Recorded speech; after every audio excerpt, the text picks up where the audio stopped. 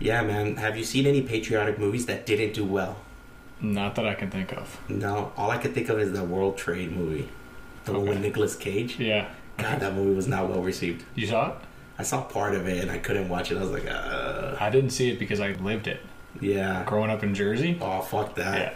Yeah, I remember that. I mean, I remember everybody was worried about that too. Like, all these movies that were gonna come out.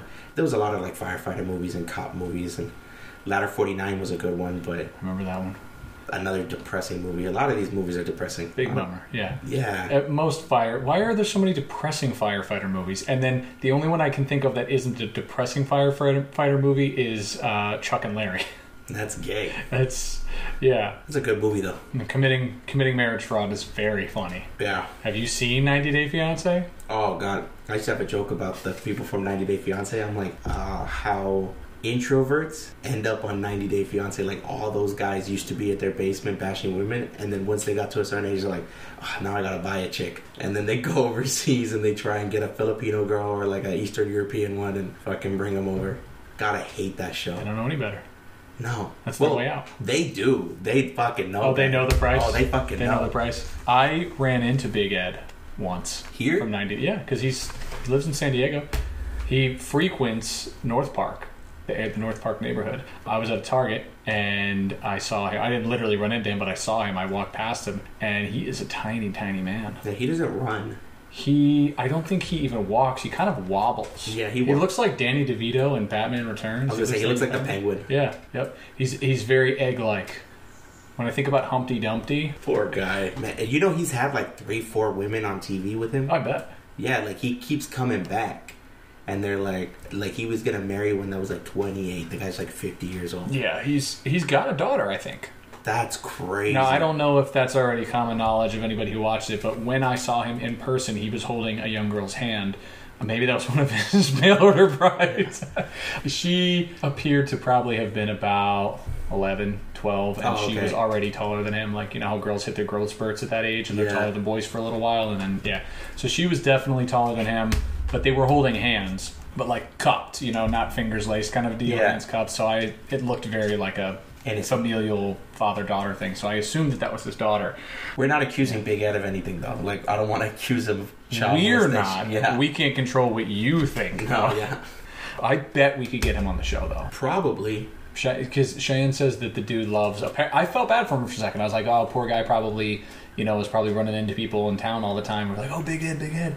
And she's like, no, he loves it. No, for sure he wants to be famous. Yeah. Yeah, he does wild shit. Who puts themselves on TV after being dumped and then continuously puts themselves on TV? I don't know how anybody can go on to any type of reality show today in the year 2022 and not... Like, you have to be in on the joke. You have to already be aware and, like, cognizant of the fact that, like, almost anything that you say, regardless of intention, is going to be distorted for views. They're going to cut it before a commercial break for a cliffhanger. They're going to make you look to be... You know, if they need a villain for the episode, they can cut everything to make you be the villain of the episode. Yeah, they used to do it with, like, Survivor all the time. It would be the one person on the show was an asshole, and in the end it turns out like they were the most qualified, just they were chosen to be the villain. Mm-hmm. I feel like I would like to be the villain on... If I were on Survivor, I bet it's a lot of fun. Because I've watched Survivor. You know, it's not a regular show, but a couple summers ago, Cheyenne and I got really into it. And there was a guy who just lied to everyone. You know, he fully owned his role as the villain. The producers didn't need to cut him into being the villain. He fully stepped up and he's like, yep, that's me. I'm your guy. Yeah. And this dude stepped up and, like, played the role so well. And I was like, I bet that's a lot of fun. You know what I think about nowadays is how all those shows, like all these game shows and reality TV shows, remember how they all used to have a prize at the end? And it was like 10,000, 15,000. And I'm like, God, that's like 3 months of rent now. Like, that's nothing now. You see that on a lot of the old episodes of, like, Who Wants to Be a Millionaire, and a lot of the trivia shows where they're like, oh, you've won $10,000. Wow. Yeah. I mean, it was still a lot of money for some people, but that's after you always have to take into account the taxes on prize winnings, too. Yeah, and I never understood that. I'm like, this is bullshit. Like, I just want all my money. I found out that if you get the lottery, they take like half of it. Absolutely. Yeah, and I'm like, that's crazy. To be fair, if you're still smart about your lottery winnings afterward, like let's say you won $300 million after taxes and all that stuff, because you can choose... If I'm remembering correctly, if I understood what I've read in the past correctly, you have two options. You can take it after taxes and have it paid out to you let's say once a month. You get one payment a month, or you can take a lump sum at an even lower cost or total. So let's say you get $300 million lottery winnings, and after taxes, you're taking home $150 million. Still a lot of money. Yeah. Still a lot of money for people. That's enough. I could live off that for the rest of my life for sure. Yeah, for sure. And then, obviously wealth breeds wealth, so you put it in the right channels, you find a money manager, accountant, whatever, who does the right things. You'll never have to work again in your life. Your family probably never will either. Yeah. But that's assuming, of course, that you're taking it, one check per month for 30 years, for example. Or you can take the lump sum, and now instead of $150 million spread out over 30 years, you're getting $80 million. Still a lot of money. Yeah. I'll still take that any day of the week. But again, it's just about making sure you're doing the right things. And again, wealth begets wealth. So putting it in the right places and the right investments and all that stuff. But yeah, it goes quick. It's never as much as it appears to be. Well, no, and there's a statistic where it's like 80% of people who win the lottery lose it within the first 10 years. They're filing for bankruptcy and 10 shit years like is even surprising to me. I feel like that's 5, a lot. Yeah, 3 to but 5 they years. always lose all their money, and they're like homeless at one point. I'm like, how low? What did you buy?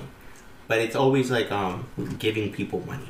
Well, I feel like it's misleading too, because like you said, if you're winning a $300 million jackpot, you're not taking home $300 million. No. You're just not. Or in the case of the people who do choose to take the monthly paycheck, that's, I don't know, let's just assume someone's making, an extra $10,000 a month in just their lottery winnings. You can blow through $10,000 in a month. Easy. Yeah. So I can definitely see that where like, okay, I got a check for $10,000 in the first of the month. It's gone by the fourth. What am I going to do for the rest of the month? Yeah. I don't have any groceries. And I went out and I bought a car and I bought a house and I gave all my friends money and we went partying and we got a yacht. Yeah, after that first month, you're screwed. And if you, that's why like a lot of people, I've seen these TikToks or YouTube or whatever where they suggest it's like you take the lump sum and then you give it all to like a money management person, and then you just live off of like interest. And then just live off the interest and like put everything into bonds and savings, all this other shit. And I'm like, nah, I want to blow it. Yeah. No, I mean, I'm sure like part of winning the lottery is like, I think that at some point is that's your prize. Like the prize is to be able to be as reckless as you possibly want with it. I'm going to buy a block in San Diego, just a whole block. There you go. That's all I could afford. That's $80 million. And when you say block, you're literally talking about a block of the sidewalk. It's fucking expensive. Just a chunk of the sidewalk, yeah. Yeah. I always like old videos and stuff of people who had a good amount of land and they had like the main house, and then they would have like little shacks. They wouldn't really necessarily be pop-up homes, but they would be, a good size, like a double wide, triple wide shed that they would convert into. Okay, you go to, and then you got your little main street. I always thought that was really cool. The idea of like people who would then have a little main street area on their property, a couple yards away from the main house, and then they would have a shed that was the barn. They had a shed that was the arcade. They had a shed that was like the movie theater. I don't know. They're called Mormons. No, I'm just kidding. They're called polygamists. Nothing against the Mormons, but that's what they're called. I know over there where my parents live in San Jacinto, on Gilman Springs Road, there's a Scientology center there, and it's like their jail. It's like their reform center. Okay. So when people fuck up, they send them there. Or that's like the rumor. And there's like tunnels under the highway. Too low? Yeah.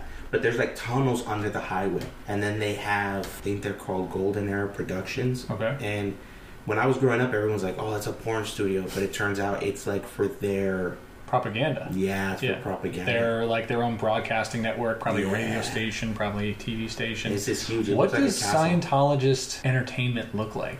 You know what? I'm going to be honest. I bet you that they have better funding than like these evangelical ones. Have you ever seen those where it's like grandpa goes to college and he's like trying to convince everybody that Jesus, that they're learning all these bad things, and supposedly every professor is atheist. God doesn't exist. It's the first thing. It's how they open up a class, and it's like, what the fuck are you talking about?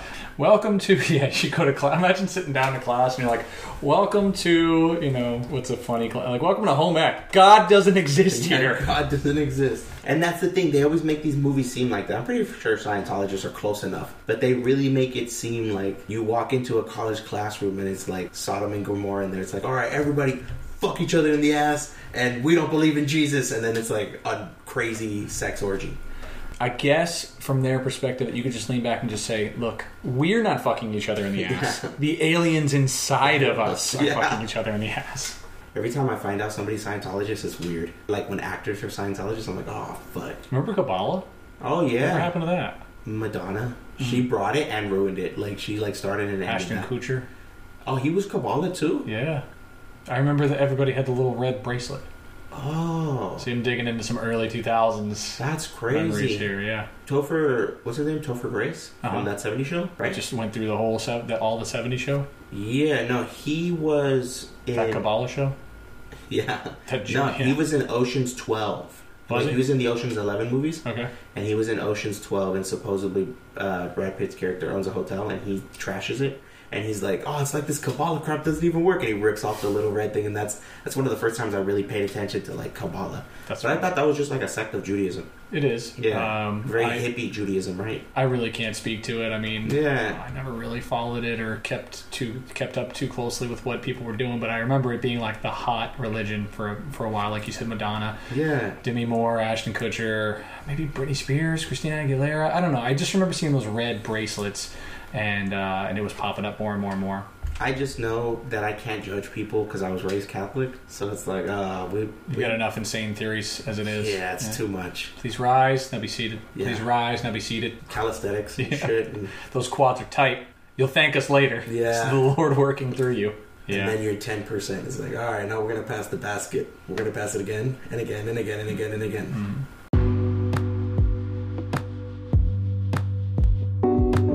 I think Scientology is going to outlast us all, though. Well, yeah, I mean, if we're all aliens. Yeah, I think they're going to be the ones that are right. Tom Cruise is going to be somewhere, just floating in the ether, and he's like, I told you. I fucking told you. What do you think I was making all those movies? Why do you think I was working so hard? To spread the message. Yeah. Yeah. You think a human could jump off of a building and land on an airplane? Live that long and look that young? Right, yeah. Do you think Top Gun is just Scientology? That's a fucking vampire. He's not an alien, he's a vampire. It's just Scientology propaganda. That's what Top Gun is. Yeah, oh yeah. Oh, American propaganda. With Scientology.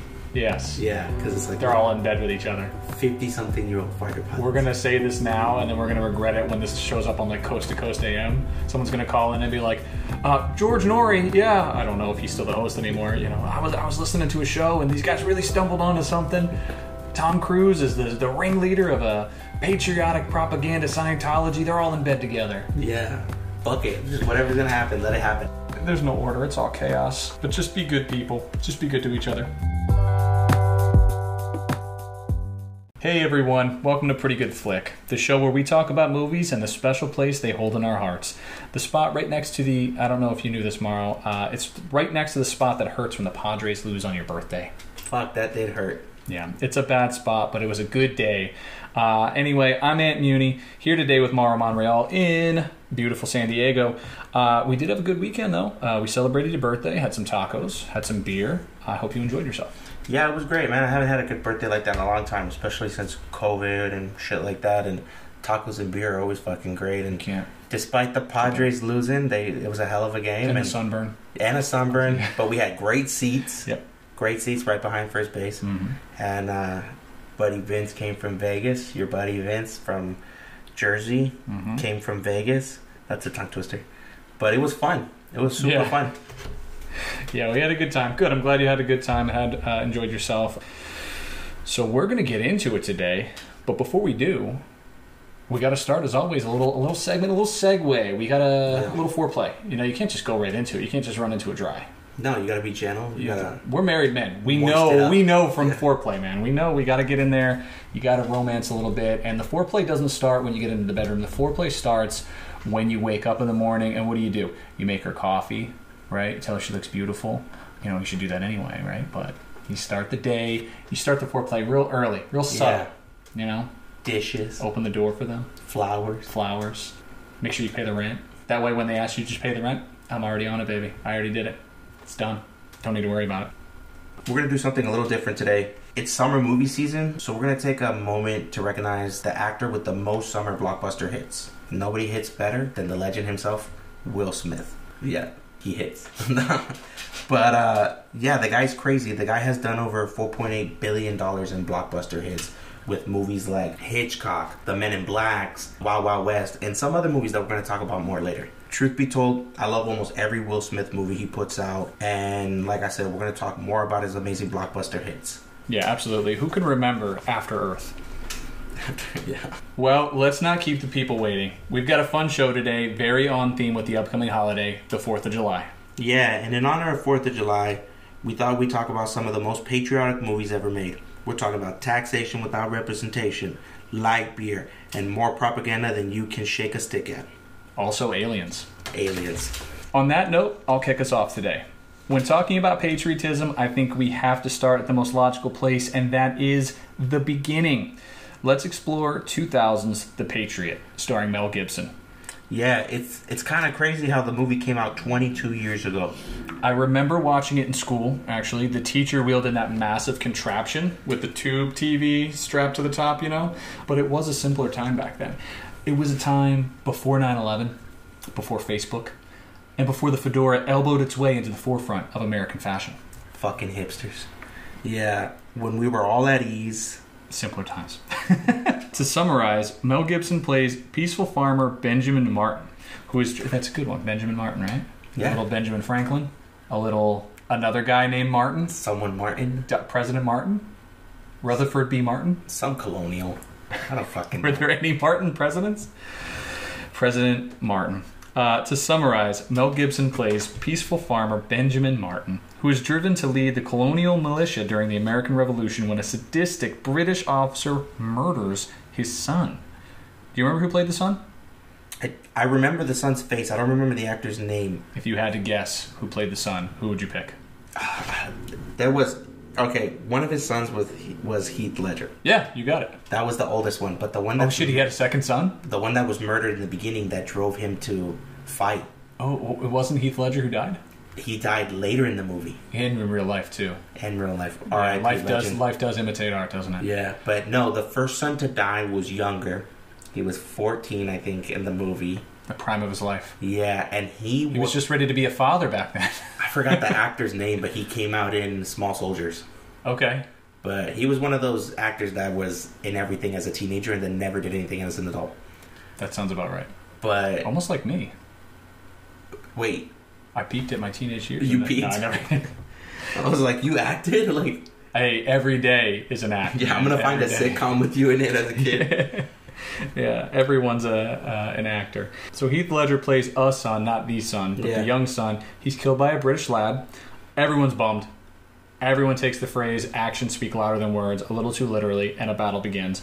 Mara, on a scale of 1 to 10, how patriotic would you rate The Patriot? No, The Patriot for sure is a 10 out of 10 patriotic movie. On the patriotism scale. I'll tell you why. There's a scene with Heath Ledger before he dies, and he picks up this American flag. And he's like, throughout the movie, he's sewing it up and he's like cleaning it up. And how many stars were on the flag back then? It was 13. The colonies? Yeah, it was the original, like the Betsy Ross. Betsy Ross was the bitch. Yeah. And then... She's got a bridge named after her and everything. He was like, he would sew the flag. And then later in the movie, spoiler alert, he dies by the same officer who kills the first son. 22 years is way beyond the statute of limitations for spoilers. You'd be surprised how people act. If you want to give us a hard time about spoiling The Patriot for you, a film I'm sure if you haven't seen it already, you were never going to watch it. Yeah. Let me hear it. Sound off. Yeah. Go watch it. pgfpod@gmail.com. But yeah, so he's sewing the flag. And then, like, throughout the movie, they're, like, winning and losing battles and ups and downs of the war. He dies. And then later in the movie, Mel Gibson, like, charges into battle with that flag. And it's, like, super patriotic. And everybody's running away. And he's, like... The music starts to swell. Forward, yeah. And then they beat fucking General Cornwallis. And it's, like, the world will change after today. And some shit like that. It's, like, no shit, dude. Yeah. But, yeah, what do you think? What about as a movie, though? 10 out of 10 on the patriotism scale. What about his movie? It's like super propaganda. Like, it's a 8 out of 10 because really good acting in that movie. Really? Yeah, I like the movie. I'll rewatch it every now and then just to watch it. I'm like, it's Mel Gibson. It's not as good as Braveheart, but it's really close. It's really close to how good Braveheart was. Kind of the same, now that you mentioned, same exact movie. Super same style. Yeah, but the Braveheart was... I think Braveheart's the better movie. Yeah. It's also the more recognizable. Yes. Yeah. But The Patriot is almost as good. Bold proclamation. Yeah, in my opinion. As far as like Mel Gibson movies, that's probably the most Mel Gibson movie except The Passion of the Christ. Yeah, who can forget? Yeah, but that's for sure. I would say 8 out of 10 movie, 10 out of 10 patriotic film. Good for you. Okay. I don't care about it. I give it a 2 out of 10. I don't care. You don't like it at all? I don't remember anything from it. I remember I couldn't even remember which son died. There's a complete character I forgot about. I don't give a shit about it. Yeah, I'll never watch it again. Unless it's maybe when I'm an old man, you know, where I'm like kind of sitting in my recliner, my lazy boy, and I just got the TV on in the background. I'll fall asleep. I don't know. I can't even remember the last time I've seen that movie like on TV. And you'd think I'd have memories of watching it as a kid on 4th of July, but when you're a kid, you're running around playing, shooting off sparklers, and those little Chinese firecrackers. You throw them on the ground. We had those all the time. You used to put them in your hand and smack people in the face with them. That's a movie I put on when I have like new furniture from IKEA that I have to put together. Oh, okay. I know it's going to take me 2 hours to put this shelf together. Yeah, you need the swelling music and like the rallying. Okay, yeah. It gets me all hyped. It gets you pumped, yeah. And you're like, God damn it, I am an American. I'm going to build this Swedish furniture. Yeah, exactly. No, but I am an American in Mexican and Native American land, and I'm going to build this Swedish furniture, and I'm going to pay my rent to a company that exists in Europe. Yeah, exactly. And I'm going to drive my car, which is not also not built from anything made in America. No, but I drive a Ford because I'm an American. Which is also not made in America. We used to have this joke that we would tell guys that were like obviously a little racist. My dad would tell them. Just a hint. Yeah, no, you could tell. My dad works in construction, and there's always some like racist hillbilly. It's like a LaCroix. It's like the LaCroix of racism. Yeah. Just a hint there. Yeah, they used to tell my dad he was one of the good Mexicans. Oh, okay. Oh, you're one of the good ones, Mauro. And my dad would be like, what the fuck? But we would make fun of them because they all had like Japanese cars or German cars. And my dad's like, I'm a real American. I drive a Ford. And these guys would be like, and he's like, I spend my money in America. And we just love telling people like that. It's like, oh, you drive a Toyota truck? Ooh, you're real American. They get all pissed. I think that there was a report that came out not long ago about that, though, where they had explored, you know, all the cars, which ones actually were the most American as far as like where the parts were made and where they were assembled. And Ford and Dodge and GM were like way, and they were like, I think they were still technically in the top 10, but they were down there. They were like 7, 8, 9, respectively, or something. Yeah, most American trucks are built in Mexico. Like the whole thing. They're even like half the time they're not even assembled here. No, and they're assembled in Mexico. So that's why my dad was like, "Yeah, American trucks," but really they're Mexican trucks. Yeah, absolutely. Yeah, I give it a 2 out of 10 for me. I don't care. I don't care about the Patriot. It is not a certified pretty good flick in my book. I may change my tune if I sat through it again, but I do also recall that it's like 3 hours long. There's just so many other things I'd rather spend my time watching or doing. Yeah, buy a shelf and just put it on in the background. Where am I going to put a new shelf? Just buy a shelf. You've seen this place. Yeah. Buy a couch or something. We do need a new couch. Yeah, well, there's the Patriot. Yeah, we'll see. Hopefully you watch it again. But we've got to talk about probably, in my book, probably one of the most patriotic movies ever. And I don't know if it was intentional or unintentional, but let's talk about Independence Day. Yeah. ID4, if I'm correct, right? Wasn't that like the logo on the poster? Yes, it was. And I think it did come out exactly on 4th of July. That's good. That's good timing. Yeah, for sure it was that weekend. Okay. But, God, this movie was fucking amazing. Like, it was released in 96 and marketed with the tagline, "We've always believed we weren't alone. On the 4th of July, we'll wish we were." Super dramatic. For those unfamiliar, ID4 was a movie about aliens invading Earth and humanity fighting back against superior technology with one thing, the will to survive. We evolved that way. Yeah, I think Survivor and Journey, they were writing songs about the will to survive back in the 80s. Yeah, was the score even that good? I want to say yes, but when I'm thinking back to it, when I think about Independence Day, I think of 4 or 5 things. I think of Welcome to Earth. I think of Hey Boys, I'm back! Yeah. I think of was it Bill Pullman who was the president? Yes, I think so. About that whole speech he did with the microphone. You know, like, we'll fight back with everything we got on this, our Independence Day. You know, like that speech was just, it pumped me up. You know, today isn't an American holiday; it's a human holiday, and it's like, oh fuck. I don't know if the Brits would really. Yeah, they're like, man, fuck these guys. Yeah, those are the things I remember. I don't really remember much else. If I'm being, I do remember Vivica A. Fox's ass. Like in the first minute of that movie. Oh yeah, she was a stripper. Yeah. And she was a Marine pilot. Uh-huh. And he couldn't be a NASA pilot because he was dating a stripper. You know what? I don't think that's true. I don't think that that's a rule. No. I think that they made that up.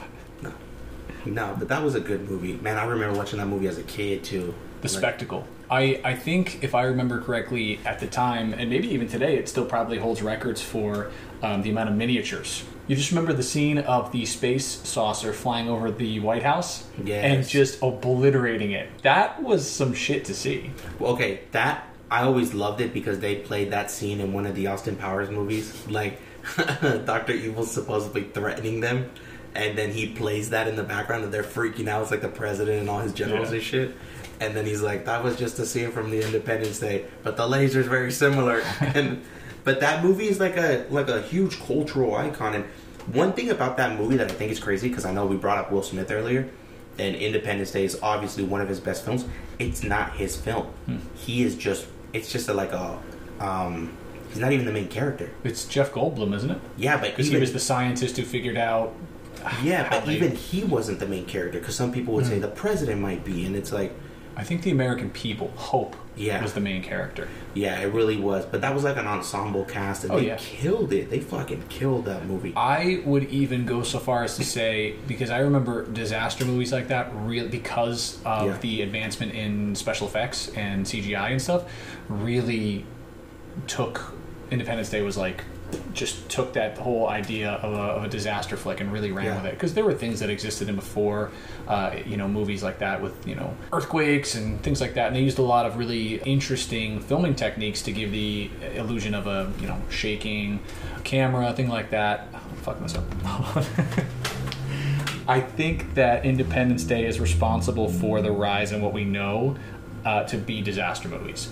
Because, of course, there were disaster movies in the past prior to 1996, but because of the advancement in special effects and CGI, and even some of the miniature buildings, we saw, like Star Wars, for example, is the first thing that comes to mind when I think about miniatures and all the interesting techniques that they used to paint. They would like paint on canvas as the backdrop, and then they'd have the actual physical miniatures in the foreground to create distance and all that stuff. And they did a lot of the practical miniature effects in Independence Day, but also just the advancement of special effects and computers really kicked off the whole golden age of disaster flicks, because then you had... I'm sure somebody's going to correct me, and I'm sure I'm probably wrong, but I'm pretty sure Volcano with Tommy Lee Jones, and then Dante's Peak, they all came out around the same time, 96 or so. You had... those two came out in the same year. What? Dante's Peak and Volcano. Volcano, yeah. They were literally, I don't know what, I think it was 97, and I don't know why in 97 volcano tragedies were fucking... Everybody thought shit was blown up. Mount St. Helens disaster was just old enough for news for them to be like, okay, we can talk about people burning up now. Yeah. But, Twister, we just covered Twister in the last episode or 2 episodes ago. So disaster movies, because of the advancements, were really taking off. Like, they hit their peak where they're like, okay, we can do a lot more now to show the scale of global destruction and disaster. And then you've had stuff like The World... not The World After... What is it? The Day After Tomorrow. Oh, I love that movie. It's not good, but it's fun. You don't think it's good? No, it's a terrible movie. I love that movie. It's so much fun, though. Yeah, I think that's what it is. I think I take it for what it is, and it's, in my opinion, it's one of my favorite. Oh, it's great. I just rewatched it not long ago. Yeah, it's a lot of fun. Yeah. What do you give Independence Day as far as patriotic? 1 out of 10? 9 out of 10. 9 out of 10? Yeah, because like I said, it really does a good job of bridging all cultures and all peoples, and that whole scene with Bill Pullman, the president, saying, it's a human holiday. And you're like, okay, I kind of get where you're going with that. You're not. Okay. You're being inclusive. Yeah, sure.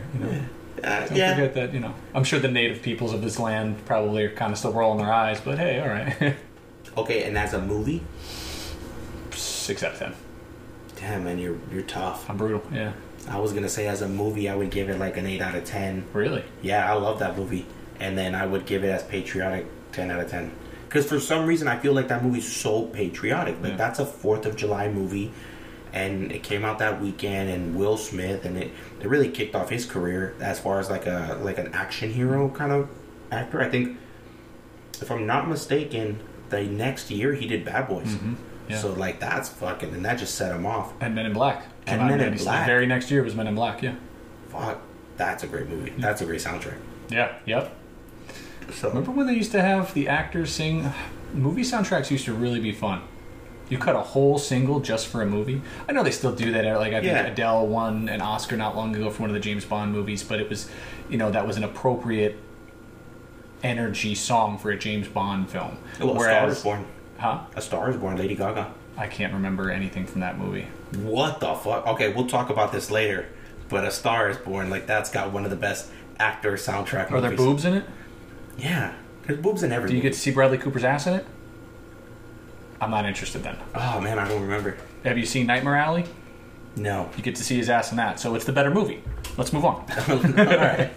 Alright, so we covered aliens coming to Earth, making a big mess. But what happens when humans need to go into space and make an even bigger mess? Are you talking about Armageddon? Armageddon, dude. I'm talking Bruce Willis, Benjamin Affleck, William Robert, Billy Bob to his friends, and we're all his friends, Thornton.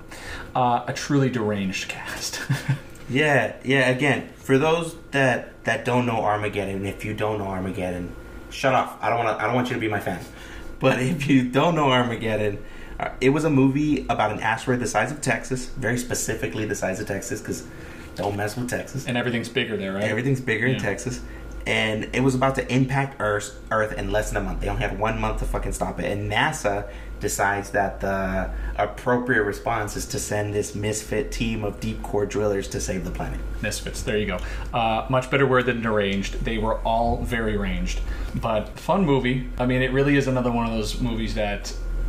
what is it about these patriotic movies that they're always going for that heartstring kind of emotional reaction, you know, where you've got the idea of unity. I feel like as Americans, we are so much more united in film than we ever could possibly hope to be in real life. It's just so easy to write a movie where everybody gets along and we're like, okay, we have our differences, but right now, the biggest threat to our planet and to our country is this asteroid. Oh, now you want to listen to the scientists. Okay. Yeah, now you're friends, yeah. When it's convenient for you. When it's a slow death, But it's... Honestly, listens. You know what I'm thinking of right now? Armageddon and Don't Look Up are the same situation happening from two separate perspectives. Yeah. You've got Armageddon where the actual people do believe in the scientists and the asteroid's crashing, so they send these deep core drillers to go destroy the asteroid from the inside out. Meanwhile, you've got the more realistic approach of everybody else being like, "There's no asteroid. What are you talking about?" I don't know. And if there is an asteroid, it's not a big deal. It's not going to destroy have us. the owner of a tech company try and figure it out, and then we'll see what happens. We'll just wait it out. The scientists are just fucking... Yeah. They just die. They just don't care. No, I loved Armageddon growing up. This is one of my favorite movies as far as disaster. I love this movie as a disaster movie, and I still cry with Bruce Willis and Liz Tyler scene at the end when he's got to make a choice and stuff. And he made the right one. He made the right choice. Himself. And then right at the last second, too, Billy Bob Thornton hit the button, and then he sees his whole world flash before his eyes and shit. So, yeah, that's a great movie. I always thought it was funny as hell, though, the people they picked to like act in that movie. And you didn't have to be a great actor in those kind of movies, though. Not to say that they're not all great actors in their own right, but you know, like Ben Affleck has turned into a great actor, great director. Yeah. Billy Bob Thornton, supremely underrated in my opinion. Like, you even go back and watch something like Sling Blade, he was great in that, but he is great in the Fargo TV show. He is great in the Ice Harvest. Yeah, I mean, he did. Hey, Bad Santa is one of my favorite holiday movies. You know, it's great. It's hilarious. But you didn't have to really come into a disaster movie and act well. You just had to be able to sell it, you know? And now another thing I'm thinking of, which is just action movies were a lot of fun back then, too. Yeah. I don't even think about necessarily an apocalyptic movie like Armageddon or Independence Day, but remember The Rock with Nick Cage? Sean Connery? Oh, yeah. Welcome to The Rock. The Hunt for Red October, you know? Yeah. These are like big action movies that, again, huge, big A-list stars at the time, and they were just fun. I think we have a tendency to think about the 80s movies and the excess of the 80s, and we've talked about Predator in the last episode. Yeah. You've also got The Terminator, you've also got, you know, all those other kind of movies where they were big, huge explosions, but I think the 90s action movies and particularly the subgenre of apocalyptic movies were so much more fun. I really do. Yeah, because you think about the cast for Armageddon, Owen Wilson is in that cast. He's a fucking just some random cowboy that the first time they show him, he's being chased by helicopters on a horse. Yep. Spoiler alert, he dies. He barely lands on the asteroid and dies. My favorite line of that whole movie is when they can't get the spaceship, when they can't get the shuttle to turn on anymore, they can't get it to work. And the Russian goes down with the female pilot, and she's like, you don't know the components, and he's like, American components, Russian components, all made in Taiwan. And that shit fucking stuck with me forever. That's another one with a good soundtrack, because wasn't Aerosmith Yeah. I don't want to close my eyes. Yeah, that's a great the soundtrack movie. to every middle school dance, the very last song of the night, you know? Yep. Yeah. Everybody get close. Yardstick close. Yeah. Leave room for Jesus. Yeah. But if we're leaving room for Jesus, that means that his ass and or dick is rubbing against somebody's Yeah. privates. There's not enough room. Unless he's standing, hip to hip, Yeah. which is also weird because then he's getting grinded on both sides. I don't know about all that. Well, we're going to bring it back to Earth for this next one, but we'll explore the friendly skies and the even friendlier volleyball court. Anthony, is it getting hot in here? It's not just you. We're talking Top Gun, a film about a hotshot Navy fighter pilot that breaks all the rules and still seems to make it into the best combat flight school the Navy has to offer, known by the pilots that train there as Top Gun. I thought for a while it was like, you've seen True Detective, right? Yes. Obviously, we're primarily a movie-based show, but I've often wondered. I've watched all 3 seasons, and I know they're making a 4th season now. Okay. We've never learned who the true detective is, but in Top Gun, we learned who the Top Gun was. Yeah. Thomas Cruise. Well, technically, he loses in Top Gun. But he wins the bigger battle. In the end, yeah. In the end, it turns out he really was the main guy. Yeah. Because Val Kilmer kind of takes it away from him in the school, but that's how you know, street smarts are better than school smarts. Oh, yeah. Yep. A lot of it filmed in San Diego. One of our Yeah. claims to fame. You can take the tour and take the trolley tour around the city, and they'll show you scenes where, this is where Tom Cruise rode his motorcycle down the hill, and this is where they filmed some of the scenes on the... Yeah, pretty cool. To have that as a, a little nugget of information to have when people come visit. I'm sure we take them around and say, hey, this is where he rides his motorcycle. Fucking 30 years ago. Yeah, exactly. No, but it is a big deal. That movie, for example, it could have been on our list for the best 80s movies as well. Absolutely. Yeah, we just did that segment, but it is one of those movies that kind of pushed film forward as far as like action films too. The fact that they were using real fighter jets, the fact that they were they really pushed the limits. Like he was really riding his motorcycle going super fast next to that fighter jet. And then, the new one came out and it was super great. I still haven't gone out and seen it, but it did it justice. And yeah, that was like a cultural phenomenon. And for a lot of guys raised in the 80s, you ask them what's one of their favorite action movies and they'll say Top Gun. That's my father-in-law's favorite movie. Yeah, it's crazy. It's such he was such a cultural phenom too at that time and never stopped. The Scientology again, never stopped. Sidebar too, I've always really loved Val Kilmer. I know he's had health problems and he's kind of, I hear in the new one they used a lot of the deep fake technology and the AI technology to kind of replicate his face and his voice because he's, apologies for anybody who's super into him and knows everything about it and what's going on, but maybe a stroke, some sort of paralysis or palsy or something where he can't speak anymore. Cancer. Yeah, he can't, yeah. But I always felt he was just somebody who was never really appreciated. And he never really got to have that renaissance that we're seeing currently Brendan Fraser have. Where obviously Brendan Fraser's situation was much different. He was sort of blacklisted from society for not speaking out about his sexual assault. Somebody like Val Kilmer is solid in everything he's in. I don't think I've seen a movie with him in that I haven't enjoyed his performance. I thought he was a great Batman. Yeah. I may not have loved, the movie Batman Forever as a whole in comparison to it was great. But he was a great choice for Batman. I always thought he was a very charismatic man, very handsome guy, He was a very classically handsome guy and he was built always like a Batman. Yep. Could you imagine somebody like 90s Val Kilmer taking the place of current day Christian Bale? Similar kind of energy, similar intensity, similar build. Just imagine an alternate timeline where Val Kilmer played Patrick Bateman in American Psycho. It would have been incredible. I think he would have sold the shit out of it. What was the last big thing he did? The last thing I remember him seeing was Kill the Irishman. He plays one of the cops who's friends with the Irish guy who's the mob Irishman. He was really great in that too. What else was he in? His best role, in my opinion, hands down, in a little film called Kiss Kiss Bang Bang. And it upsets me every time I have to tell somebody what this movie is about because it's so extremely funny.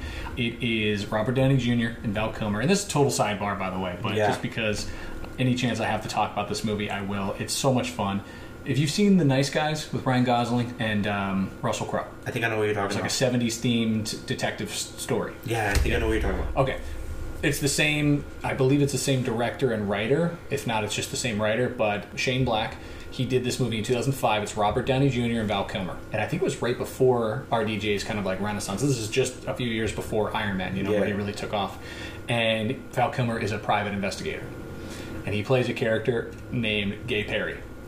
And it is exactly as funny as you think it is. Like, every line he has in this movie is just... You talk about movies that are quotables, like quotables are a big deal for you. I'm shocked that you haven't seen this movie. It's so much fun, though, as far as like a buddy comedy, a dark comedy, black comedy, dramedy, whatever you want to call it. There's murder, there's mayhem. It's filthy, but a lot of fun. You said Kiss Kiss Bang Bang? Kiss Kiss Bang Bang, yeah. You gotta watch it. Yeah, this seems like a movie that Val Kilmer always did really well in a lot of movies he did. And, man, now that you mention it, I'm kind of sad about him. Yeah. I hope he's doing well. Yeah, they just did the documentary about him. That was another thing I thought was interesting, is when I heard about that documentary, they had gone into, the article I was reading about it, had gone into the fact that he's been recording himself all through his life for auditions and, shows that he did on theater when he was younger, stuff like that. So the documentary is pulled from all this footage he's been recording of his life for years and years and years. Oh, that's super cool. Yeah. All right. And then he did Top Gun. Top Gun. Yeah, we went on a little sidebar there, but yeah, everybody knows Top Gun. If you don't know Top Gun, go see Top Gun and go watch the new one. Even the parodies of it, Oh yeah, that's a great movie. I don't know. I seem to really enjoy it, and I think as far as patriotic, Top Gun's got to be 10 out of 10. In terms of patriotism rating, yeah, 100% it's a 10 out of 10, and that also I'm confident has to do with the fact that when when a film is being produced and it's using military equipment like jets and ships and things like that, it can only be used under the circumstances that it is in a positive light. You're never going to see a movie that is speaking out negatively against the American military using their gear. Is never going to happen, because the only way you can get that gear and the weapons and the vehicles and this stuff like that is by portraying the military in a positive light. Is that a for sure thing? I'm almost positive that's a for sure thing. I'm trying to think of like a patriotic, like a movie that would seem patriotic, but it shows the military in a negative light. I'm thinking about Jarhead. Jarhead, okay. But I think it just shows both sides of it. Like Hurt Locker, maybe. God, those are good movies too. I don't know if they're patriotic because they're kind of more sad than patriotic. Yeah.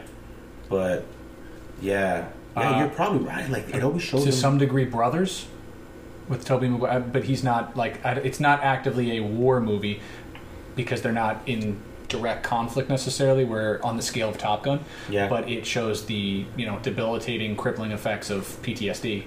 Yeah, for sure.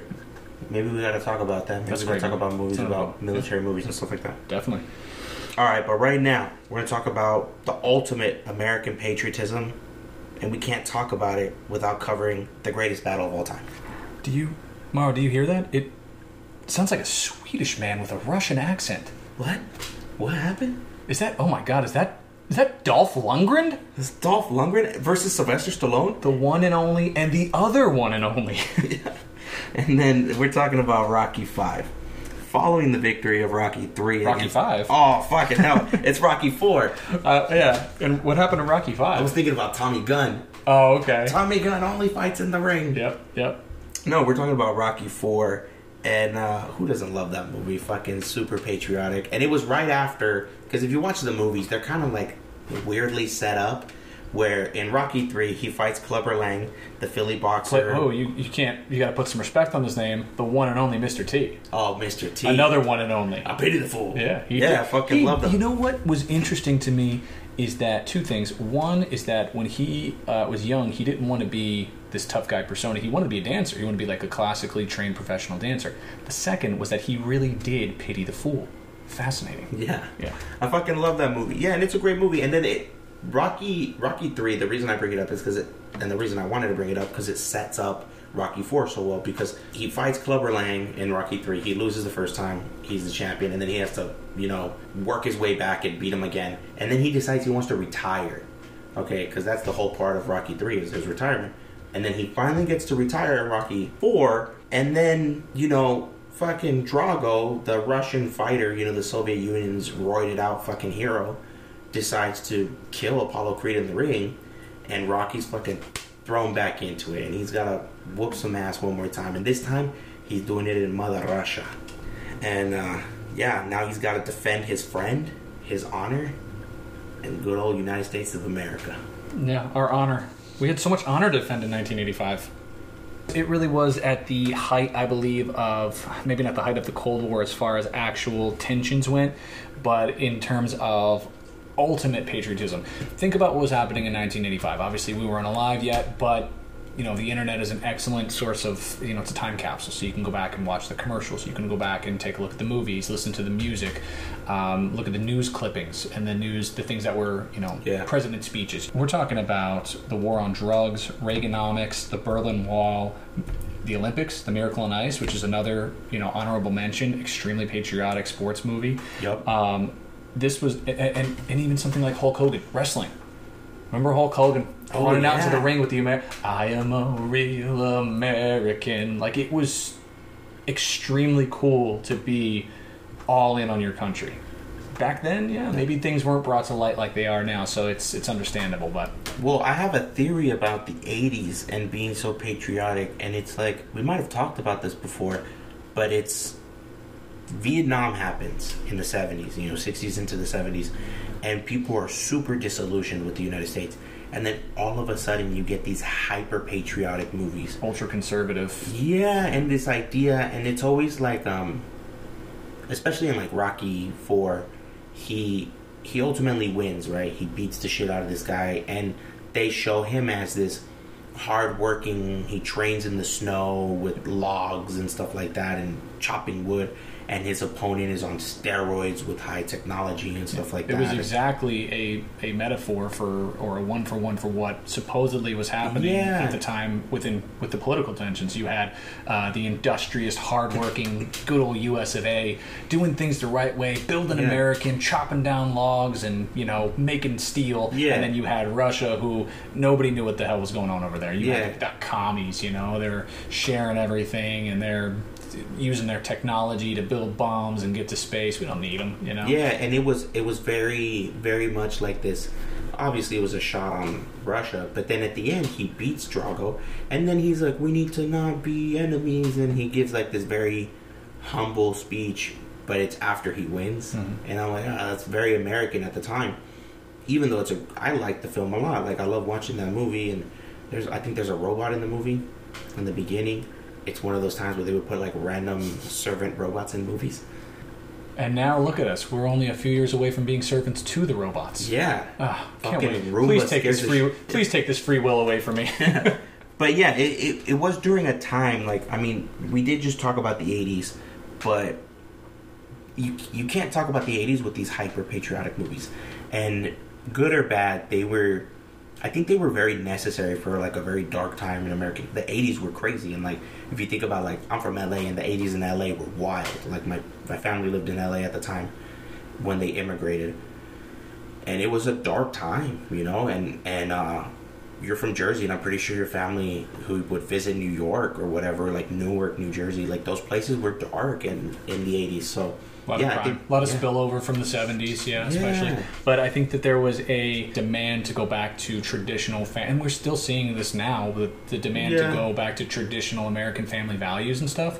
No crime, no drugs. Back when, every neighborhood was safe enough to keep your door unlocked. And let's be honest here, that's never been the case for everyone. That's only been the case for the privileged. That's never been the case for everybody. People have always had to lock their doors. People have always had to worry about drugs. People have always had to worry about crime in lower economic areas. Yeah, that's never been the case as far as, like you said, outside of the rich. And I don't know. I know we're going a little off topic, but I think it's very interesting to see this.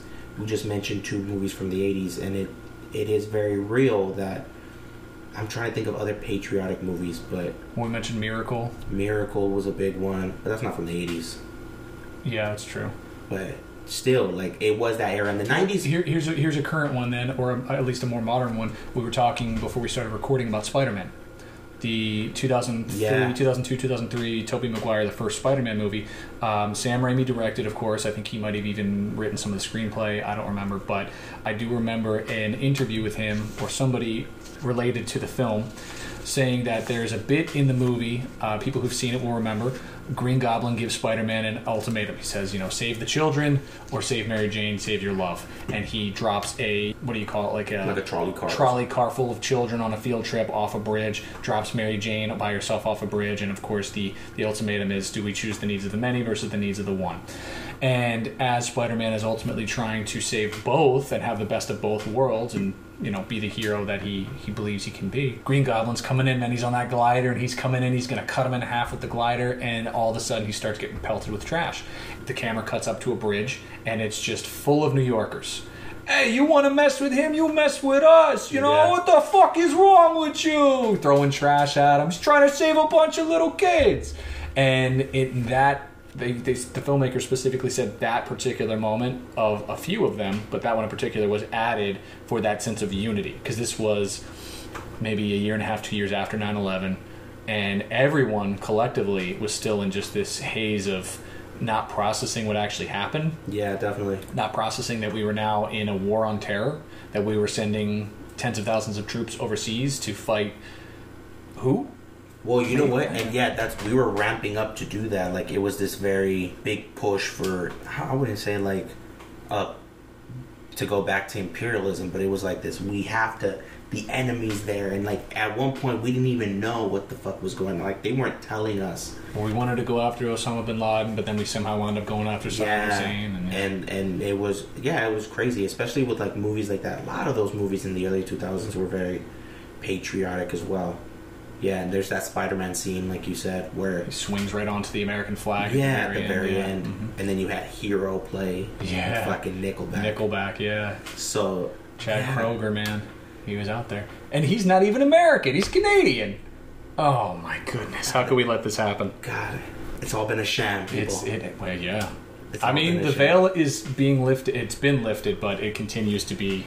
And we were such big Nickelback fans that I can't believe it. I'll never listen to it. It's our fault. If you went and saw Spider-Man in theaters, you are partially to blame. Yeah, you're part of the problem. I don't know. I guess it's funny. It's become a meme in and of itself to dunk on Nickelback. But when you're that easy of a target, come on, you can't blame anybody for jumping in on it. I'm gonna be honest. I don't think they're that bad. I actually liked some of their songs back in the day. Like, I liked them a lot at one point. Yeah.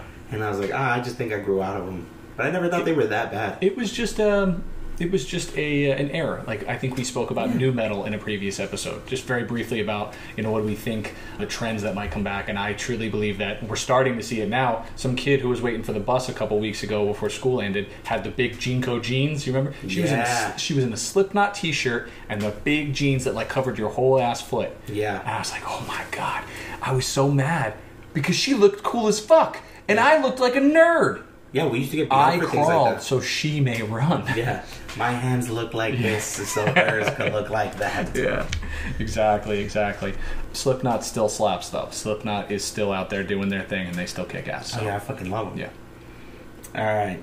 Either way, we hope you guys enjoyed the peek into our vision of American excess and excellence.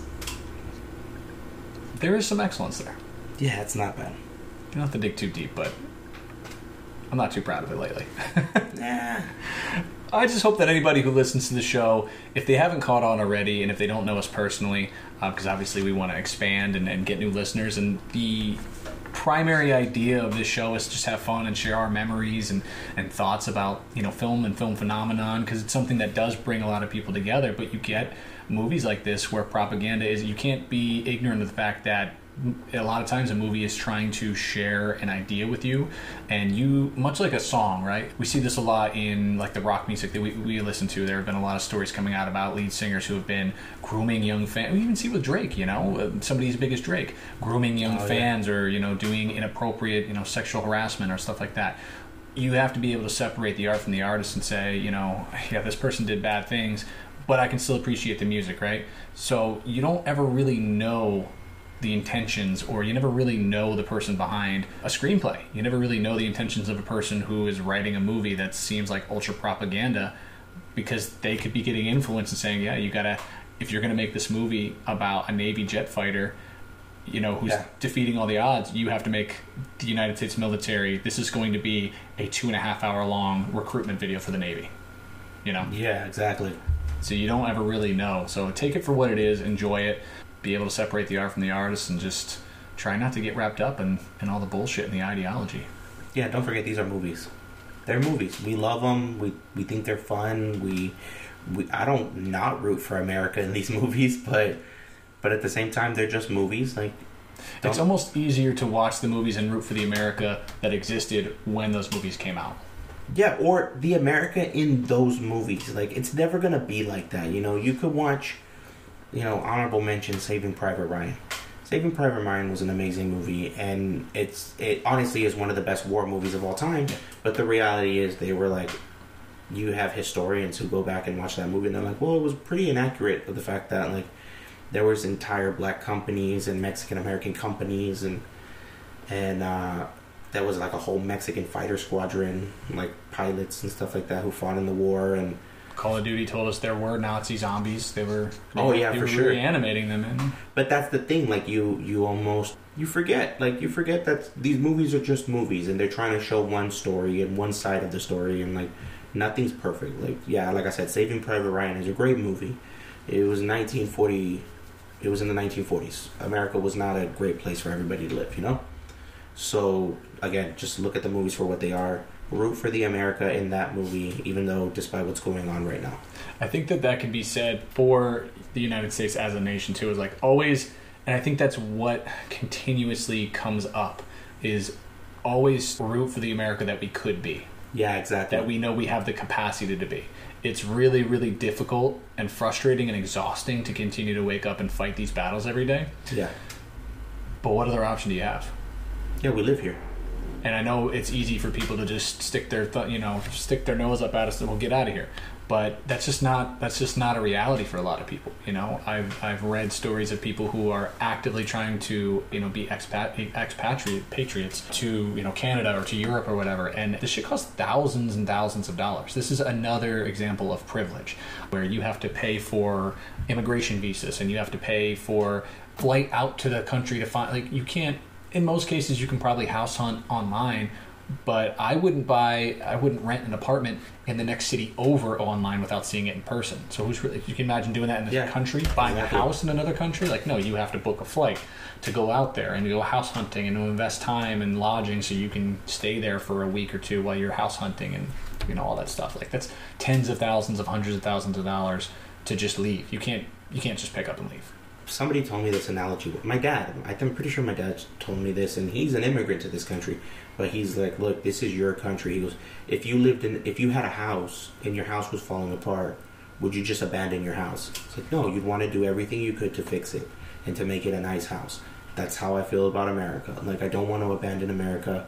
I'm here, we are lucky to be living in a country where there are opportunities, whether you start farther back than other people, but there are countries that you don't have opportunities, like, we could look at Europe and I've got cousins in Europe and I look at them and like, wow, they're living the life, but they could be saying the same about me. Or I've got cousins in Mexico who they want to move here, and I understand why they want to move here, but it's not what they think it is. They just know it's better than where they're at. Right. So like I said, I don't know if I love this country, but we appreciate for what it's done and stuff like that. We just want to fix it. Yeah, absolutely. And those opportunities that you're talking about, to me, they don't count unless they extend to every single person. Yeah, exactly. To every person.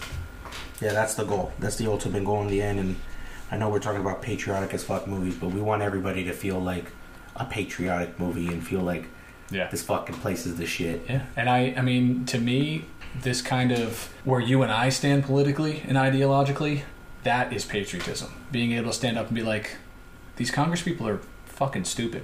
These senators are stupid. The president's an idiot. Yeah. I'm not just going to sit here and take it. I'm not going to roll over and take it and say, yeah, they know what's best for us, or they have the best intentions in mind, because they don't. Because we're still being ruled by people who are in their 80s and 90s, and they're making decisions that they're not going to see come to fruition in 10, 15 years, Oh, people hate it. I'll tell people at work that are older, I'll be like, hey, man, I think you shouldn't be allowed to vote in the next 5 years. They're like 55 years old. I'm like, I think the cutoff age is 50. And they're like, why wouldn't I be allowed to vote? I'm like, because you're voting like a 60-year-old. Like, you want something that's not real, or you're about to be retired. So those are my opinions. I don't think you should be able to vote or run for office after 65 years old. Retirement age. You got to retire from everything, motherfuckers. I think we should lower some of the ages to run for office, too. I think for most cases, it's 35 to run for president. It's, 28 30 for, Senate or Congress or whatever. Yeah, I know for local offices it's different. Like local office, you could be a mayor at 18, yeah. Yeah. Mm-hmm. But I just mean in terms of like being a legislator. Why are we still putting, like I said, why are we still putting this responsibility? And I think you and I, or at least I know Cheyenne and I just were talking not long ago about somebody like Joe Biden, the president. This man should be enjoying like the twilight of his years. He was 78, 77? Pretty up there. In terms of like health, we could say, 77 is still pretty young. You still have plenty of time to do stuff, to relax and enjoy yourself. Why the fuck are we letting this man handle the most stressful responsibility in the free world? Yeah, exactly. Like, and I think it's not surprising. It might be surprising for people listening that we would take a shot at Joe, but let's be real, man. The guy he's not with it. Like, I was by no means a Trump fan. Like, I did not like him. I did not vote for him. Fuck him. I'll catch him on the block. But Joe Biden is not a great choice when you have other options. Like, now, if you look at all these other senators and stuff like that, whether it's Mitch McConnell or Nancy Pelosi, they're up there too. They're fucking up there. They need to get out of here as well. They can sit and spin too, for all I care. Yeah, exactly. Thank you for listening, as always. If you enjoyed what you heard and want to keep up on what PGF is up to, you can follow us on Twitter, Instagram, or TikTok at PGFPod.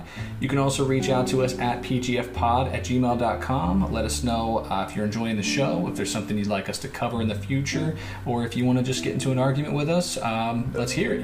As Mauro said last episode, we want the smoke. We can handle it. And if you are following us on your podcast platform of choice, hey, consider leaving a review. It helps us reach a wider audience, and it's just really nice to know you're enjoying the show. Join us for our next episode where we air it all out. We're talking about the movies that we don't usually like talking about with other people because we might be a little embarrassed.